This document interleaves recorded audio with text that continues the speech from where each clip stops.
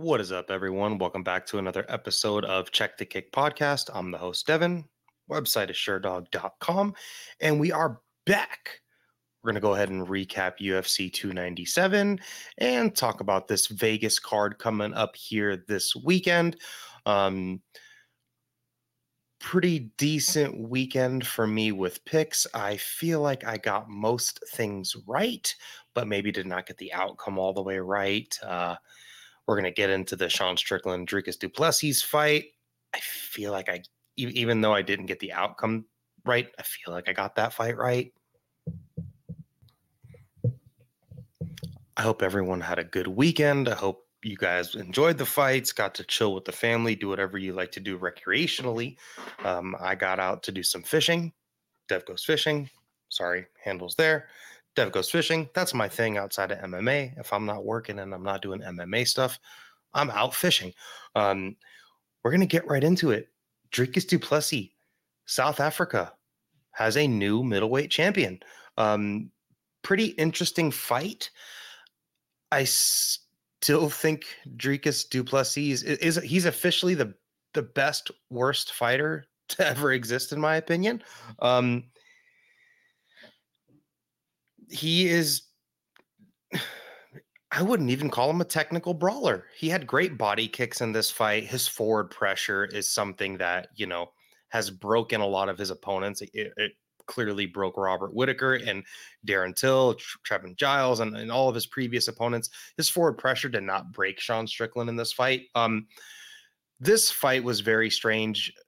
Sean Strickland went out, got on the front foot, used the teep kicks, checked lots of kicks. There was a very slick kick check that Sean Strickland did. I don't remember what round it was in, honestly. I watched the fight back yesterday again.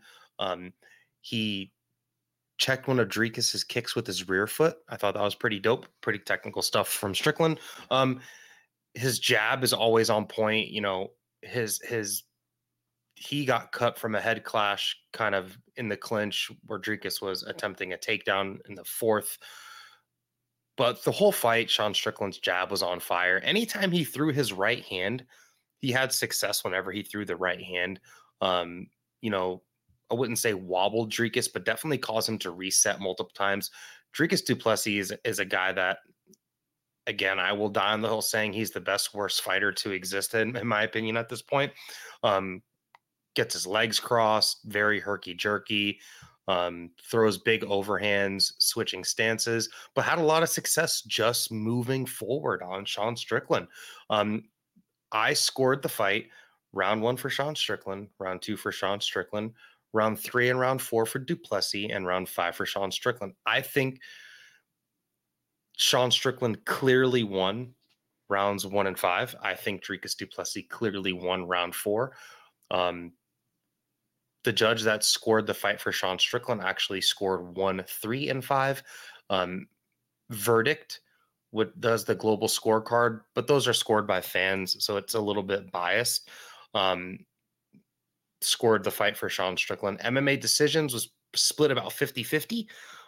So again, an extremely close fight. I think Dricus Du Plessis fought the best fight he possibly could and won it by a hair. I think Sean Strickland did not fight the best fight he could fight.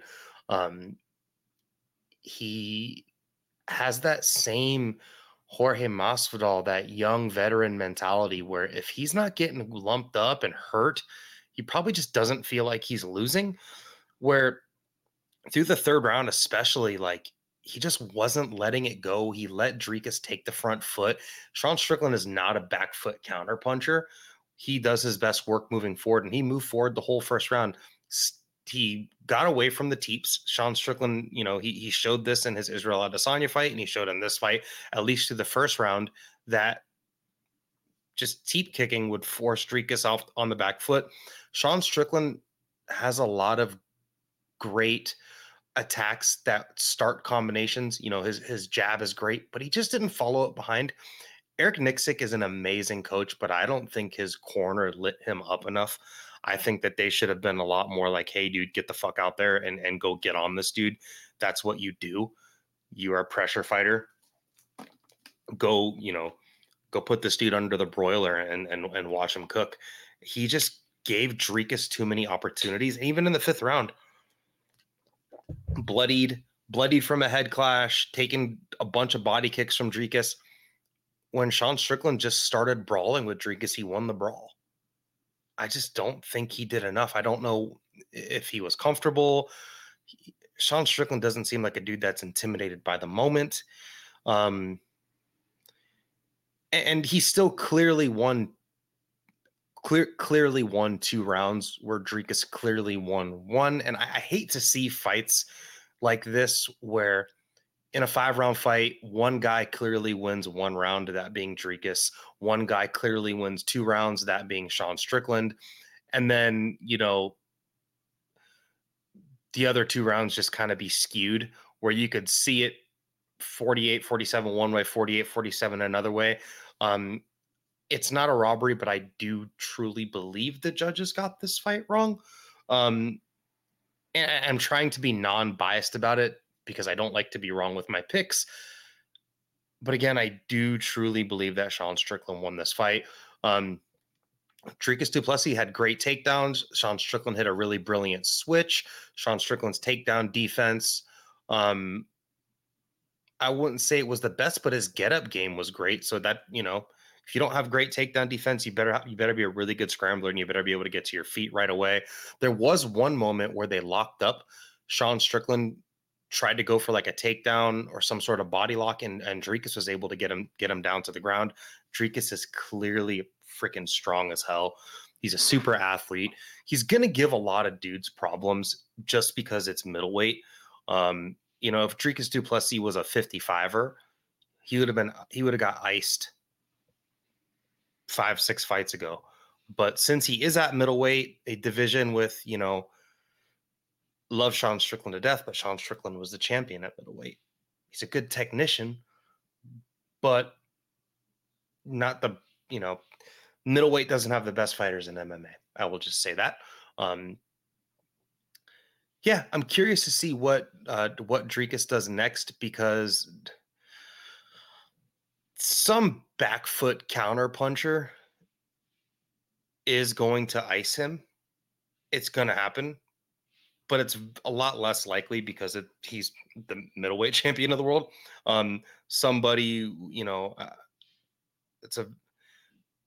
someone that's a great counter puncher that comes to mind. Someone like Conor McGregor with that just pull back left hand, or Dustin Poirier's pull back check right hook. Someone's going to ice him for it. Maybe it's Jared Cannonier. Maybe it's Israel Adesanya. But maybe not. Adesanya, is a very willing back foot fighter, and Dricus Du Plessis will take the front foot on everybody. And if you don't kill him, he will continue to move forward. Great body kicks from Dricus. He is a guy that just runs on pure will. In 2024, Dricus Du Plessis is the middleweight champion. And if you just look at him on paper, if someone just showed you tape of Dricus Du Plessis, you would think this guy's not a good fighter, but he clearly is. And hate to say this, I'm still not 100% sold on him. In his post-fight interview in the cage, he said, "Hey, who says I don't have 5-round cardio?" Like, dude, you lost the 5th round. Sean Strickland was winging the ugliest overhands and still landing on you. But kudos to him. The dude literally, in his last 2 fights, he finished Robert Whittaker and went out there and had a war with Sean Strickland. I think Sean Strickland left too much on the table here. He got away from what was successful after the 1st round. Really halfway through the 2nd round, he kind of got away from his teeps, and you gotta throw the right hand. Your jab sets up your combinations. He's got incredible vision, great jabs. And what Dricus started to do was, Dricus was throwing these big blitzing 2-punch combinations, and Sean Strickland will put his hands out and kind of lean back. So Dricus just bullishly made those 2-punch combinations into 4-punch combinations, and he finished with the body kick. And a lot of it was getting rolled, and he's kind of shoulder rolling under stuff, but moving forward, throwing big shots, whether they could be bouncing off the shoulders, getting blocked, the little clash of heads causing Sean Strickland to bleed. The judges have a worse view of these fights than we do at home when we're watching them on our TV screens. And I don't think people realize that. There's, you know, next time you're standing next to a chain link fence, stand 10 feet back and just look through it. And there's going to be blind spots and stuff. So it's a very visual game, the way that it's scored and damage and it's really impact. Those big bullish punches from Dricus definitely look more impactful than just Sean sticking him with a nice clean jab. Dricus's face is all effed up and his eye. He's not fight. People are saying he's going to fight at UFC 300. Yeah, he's not gonna. Dana White even said he thought Strickland won the fight. I know that's a terrible parameter of who don't don't trust Dana White for anything. Yeah, it just not lost for words, but I'm a little bit upset as someone that picked Sean Strickland, because to me, after watching this fight, if they rematch again, I kind of would have even more faith in Strickland because he has the tools to beat someone like Du Plessis. And again, a back foot counter puncher he's going to end up. Du Plessis will get knocked out within his next 3 fights. He can't. At the UFC level, you just can't have that style of fighting forever. Unless your name is Khabib Nurmagomedov with an incredible grappling game and incredible athleticism to fall back on. Dricus is an incredible grappler, but nothing, nowhere near Khabib. And he just leaves himself way too open, makes so many mistakes, but it's fun. His fights are incredibly fun. A flawless fighter is not always an entertaining fighter. And all of Dricus's fights have been brawls. All of them have been fun as hell. There is no boring Dricus Du Plessis fight. His title reign is not going to look like, those Adesanya Vettori fights. And he called for Adesanya. Alex Pereira said, hey, maybe I'll come back down to 185. That's the dude that might be a nightmare for someone like Dricus. Just a crafty puncher. That's huge. Dricus isn't taking a left hook from Alex. I'll tell you that right now. No one is. Ask everyone. Everyone that's fought him.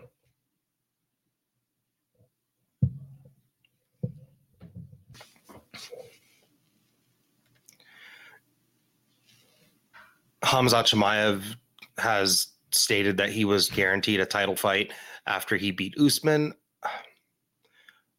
I'm a pretty big Khamzat fan, but the tweets, the pictures of him always being sick. Anytime somebody wins a belt, Israel Adesanya won the belt, I'm coming for you. Sean Strickland won the belt, I'm coming for you. Alex Pereira won the belt, I'm coming for you. Dricus Du Plessis won the belt, I'm coming for you. John Jones, I'm coming for you. It's getting to the point where it's like, shouldn't get off the pot. For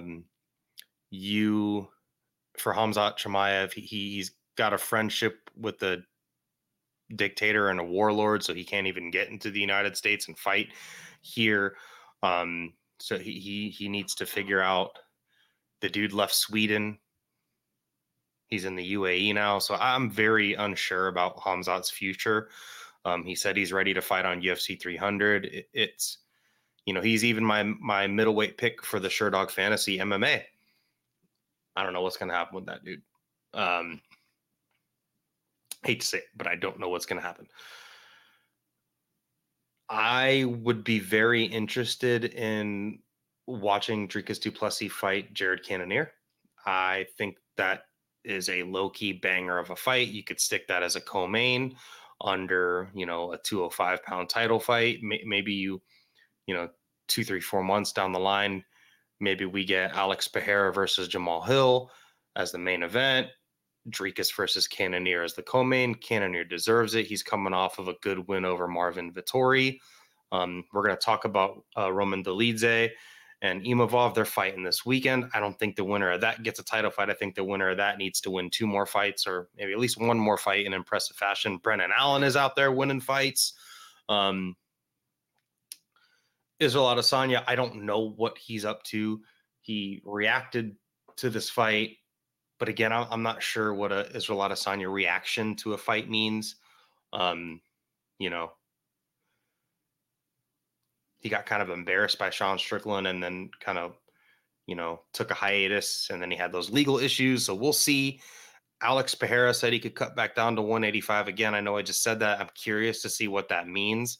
But I don't think that's happening. I mean, unless Dricus goes out there and beats Adesanya, then I could see that totally making sense. But Alex is a dude that's just here for big fights and money, and legacy. So it might make sense.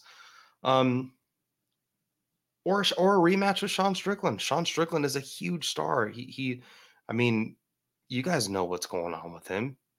Yeah, he may say some things that we all don't agree with, but he's bringing in the numbers. Go to YouTube and look at anything with Sean Strickland related. It's popping off. Yeah, I'm happy for Dricus. South Africa has a champion. He's, I guess, the first champion that trains and lives in Africa full time. So that's cool for the continent of Africa. Dricus gets a couple wins under his belt. They could do a fight card in Africa, him versus Adesanya. We'll see. I have a feeling this middleweight belt it's going to look like the light heavyweight belt, I think, for quite a while now. I think it's just going to get, hot potatoed from one dude to the next. And that's kind of fun, in my opinion. So let's see. Let me know what you guys think should be next for the new middleweight champion. And then for Sean Strickland, he's fought a lot of guys. He's very close fight with Jared Cannonier that he lost via split decision. Another one where I thought he won.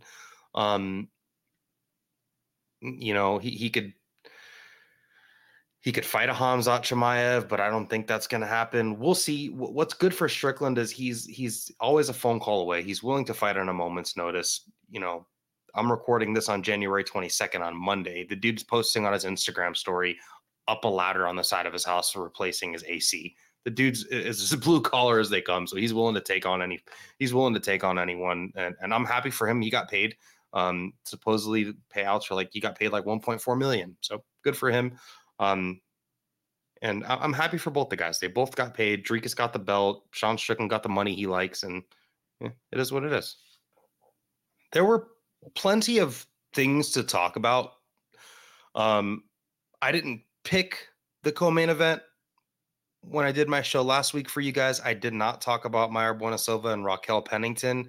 And the fight is exactly why I didn't talk about it. It was worse than expected. Bad fight.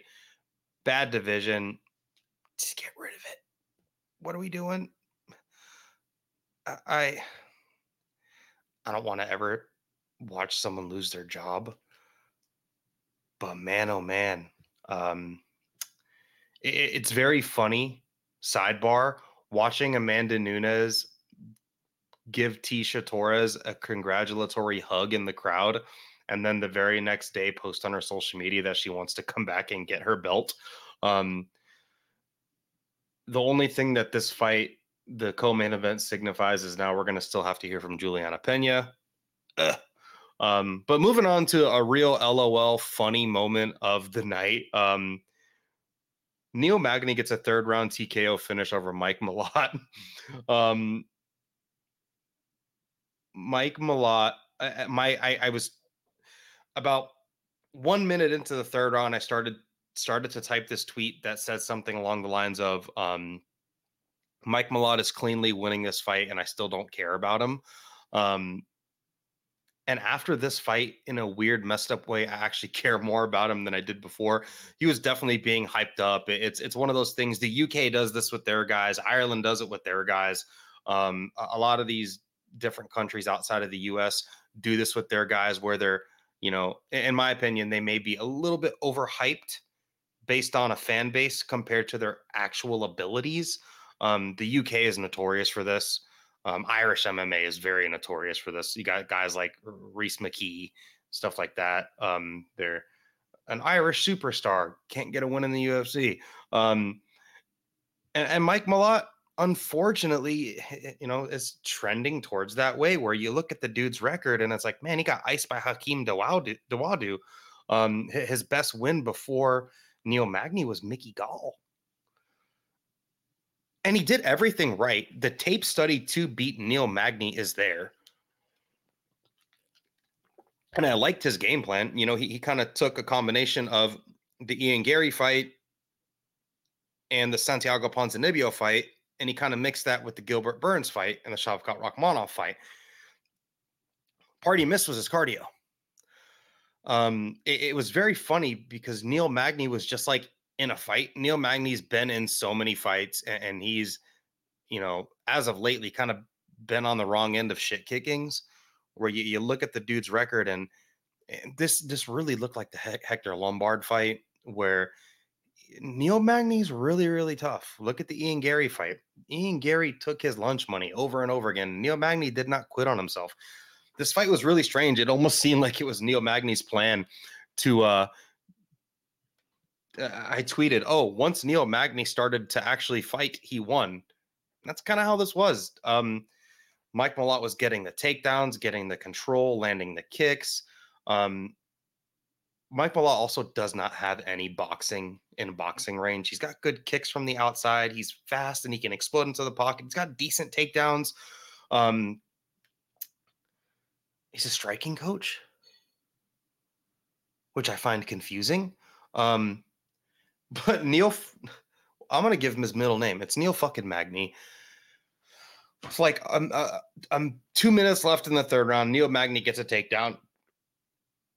And Mike Malott, it's like one of those animes or those movies where like his soul got sucked straight out of his body.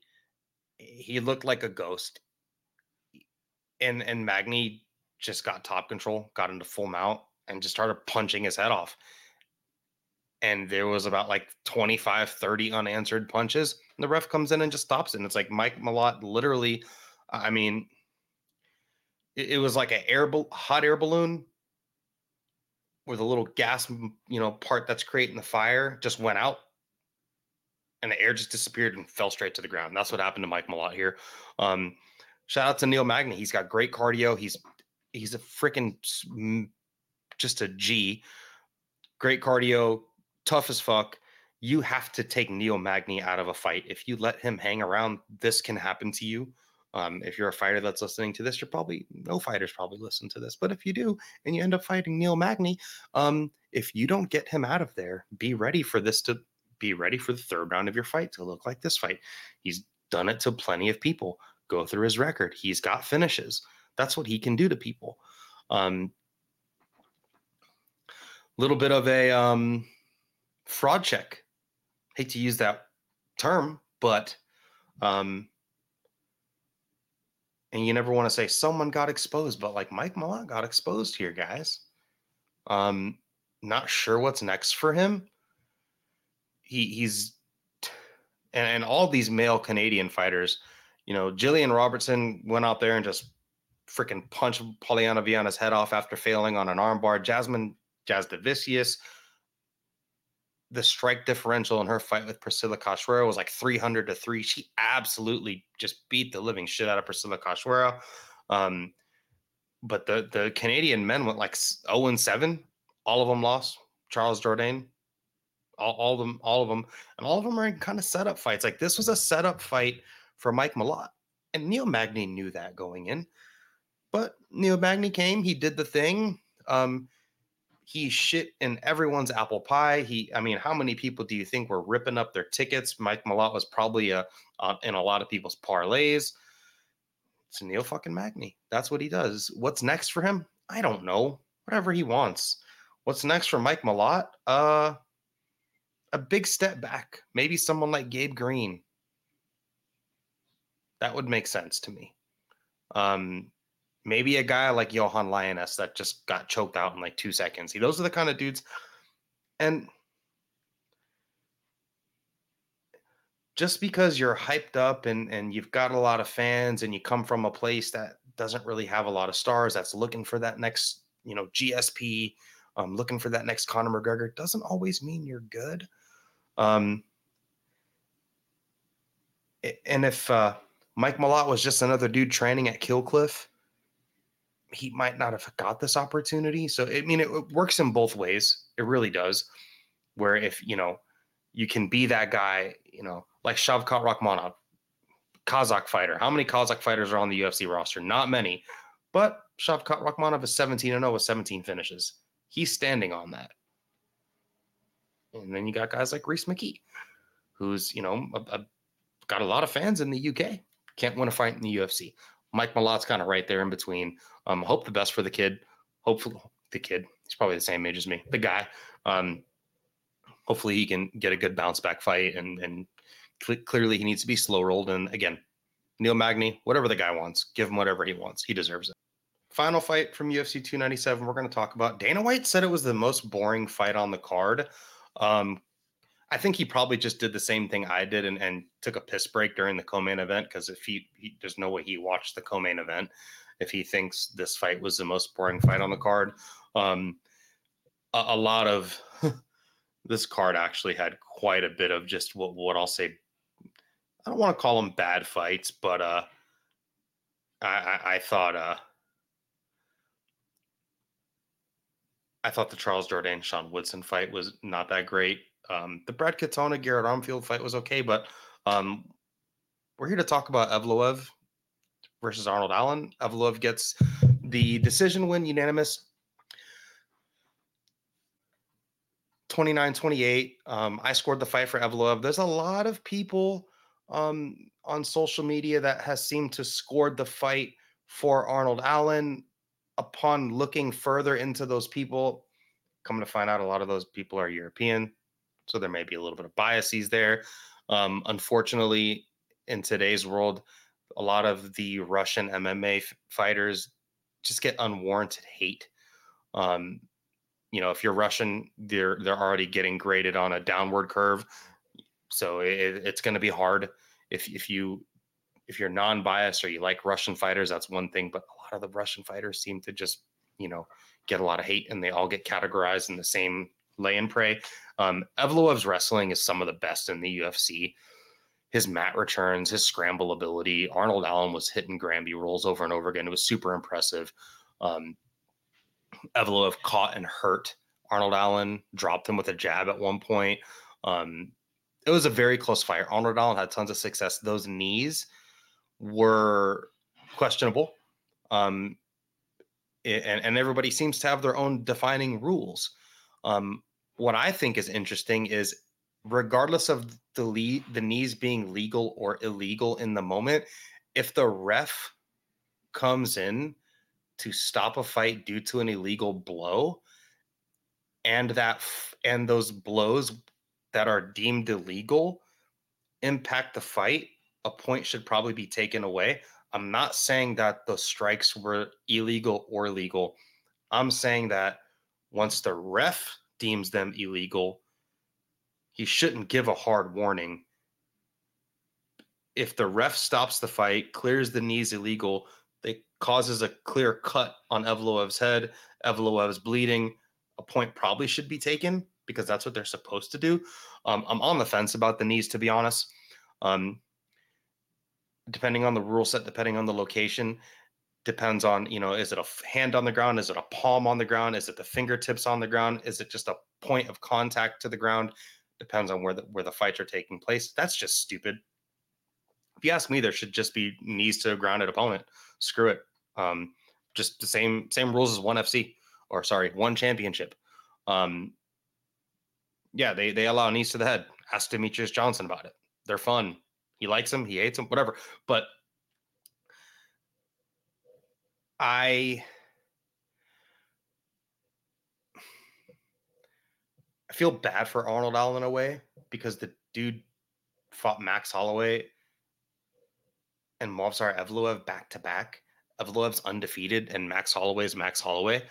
And clearly Arnold Allen is good enough to keep up with maybe not Max Holloway, but clear in a 5-round fight. Evloev's going to have some problems. He's lost third rounds to people. You know, we already talked about Hakeem Dawodu, but go watch Movsar Evloev's fight with Hakeem Dawodu, where he started getting tagged up and wobbled in the third round of their fight. He loses a lot of third rounds. This step up in competition, being 17-0, and being as good as he is, he really needs to get that under control. He's going to always be, you know, he in M1 Global, he fought as a bantamweight. He was a bantamweight champion. In the UFC, he's fighting at 45. So he needs to get that under control. He really needs to figure out how to put a stamp on things or figure out how to not gas out. I don't want to say gas out, but use too much of his energy through the first couple rounds of a fight. His mat returns look great. His grappling looked great. It was all great, but flagging like that and dropping a third round, it's going to bite him one day. It didn't bite him, you know, this past weekend against Arnold Allen, but it's going to bite him one day. I think Evloev could have trusted his striking a little bit more and probably let his hands go a little bit more in this fight. Whenever he let his hands go, he would land clean on Arnold Allen and get reactions out of him. Again, he buzzed Arnold Allen at one point in this fight. What's next for him? I'd like him to face like a Josh Emmett, a guy that has great takedown defense and can absolutely fucking blast someone in the pocket. Or maybe the winner of Yair versus Ortega. I think those are the two best options for him, especially with Max Holloway moving up to 55 to fight Justin Gaethje. I would love to see Evloev scramble and wrestle with Brian Ortega if he gets through Yair. I actually think Yair is probably going to beat him. So him versus Yair would be tons of fun, or him versus Josh Emmett. I think those are the two best fights for him because he's one more. He called for a title shot. I don't think he's there yet. He's one fight away, especially if Topuria beats Volk. You know, Volk's going to get a rematch. And I'm not 100% sure Volk's going to beat Topuria. I'm very on the fence with that fight. So the 145 title picture, this, you know, maybe a year before someone outside of Volkanovski and Topuria fight for it. So Evloev, take a fight, get to 18-0, and we'll see. I would love to see him fight Ilia Topuria. I think that'd be an amazing fight. And at that point, if they both keep winning, they'll both still be undefeated. It'd be incredible. And they both are 17-0. Be a cool, very cool thing. Card was all around good. We talked about Jasmine Jasdavicius putting on a legendary shit kicking over Priscilla Cachoeira. I was thinking, dang, you need to finish this girl. And she went out there and got the finish. That was awesome. Siri City and Ramon Tavares put on a great fight. Ramon missed weight for that one, which sucks because it was an incredible fight. Chris Curtis had a pretty decent fight with Marc-Andre Barriot. The third round of that fight was great. Jimmy Flick submitted Malcolm Gordon, and Malcolm Gordon seemingly retired, and he didn't even get a moment in Canada. I kind of feel bad for the dude. Sam Patterson went out there and easily submitted Johan Lioness. I don't think Johan Lioness is going to be in the UFC much longer. We already talked about Charles Jourdain, Sean Woodson. All around pretty good card, you know, probably besides the co-main event and the Armfield Katona fight. It was an okay card, you know. 298 is going to be a hell of a lot of fun, I think, with Volk and Topuria. So we will see. Letter grade, I would a B-. Acceptable. Let me know what you guys think in the comments. What was your letter grade of this card? That's the show, guys. Check the kick. There's my social media handle. Instagram, Twitter, those places. Give me a buzz. Tell me what you think. Shoot me a DM. Comment on this video. I don't say this at every show, but I should. Go to SureDog.com. Support the SureDog family. SureDog's a great website. We try to do a ton for you guys. There's plenty more guys that do way better and way more awesome shit than I do. So check out SureDog.com. Listen to Keith and Ben's show. Listen to Sean Sheehan's show. Listen to all the shows on SureDog.com. Go to the forums. Go to the website. Checkthekick.com. Checkthekick.com. SureDog.com. Check the Kick podcast. Enjoy the fights.